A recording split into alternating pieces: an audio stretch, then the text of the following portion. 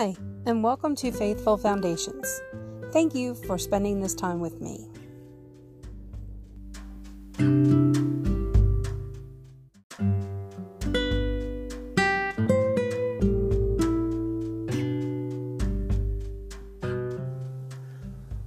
When you reap the harvest of your land, do not reap to the very edges of your field, or gather the gleanings of your harvest. Leviticus 19:9. When the Israelite nation was being established, God gave them laws to rule their land.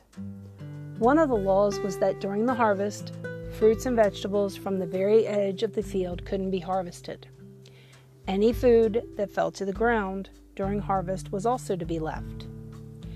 In this way, God made provisions for the poor and needy. Those who were very hungry could go and collect the leftovers after harvest. It was this food that nourished and sustained Ruth and her mother-in-law Naomi. Although you may not be a farmer, are there areas in your life where you could build in more margin? Instead of scheduling every hour of your day, how about leaving an extra hour empty in your planner?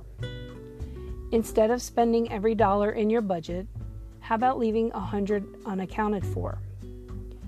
When we create margin in our lives, it can be a powerful way to invite God to work. That extra hour you held open, God may send you a mother in need of encouragement. That $100 that you saved, God may reveal to you a need in your community that you can meet. God, help me to create margin in my life. Remind me to leave space for you to work. In Jesus' name, amen.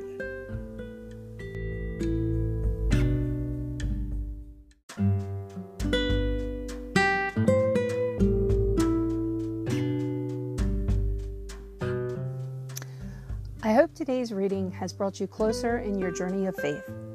What did you learn from today's devotion? I look forward to sharing with you more tomorrow.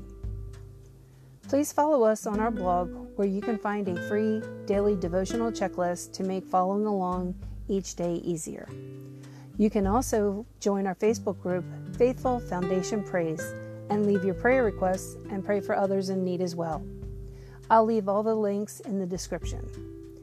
Have a day filled with love, peace, and happiness, and remember to share it with others.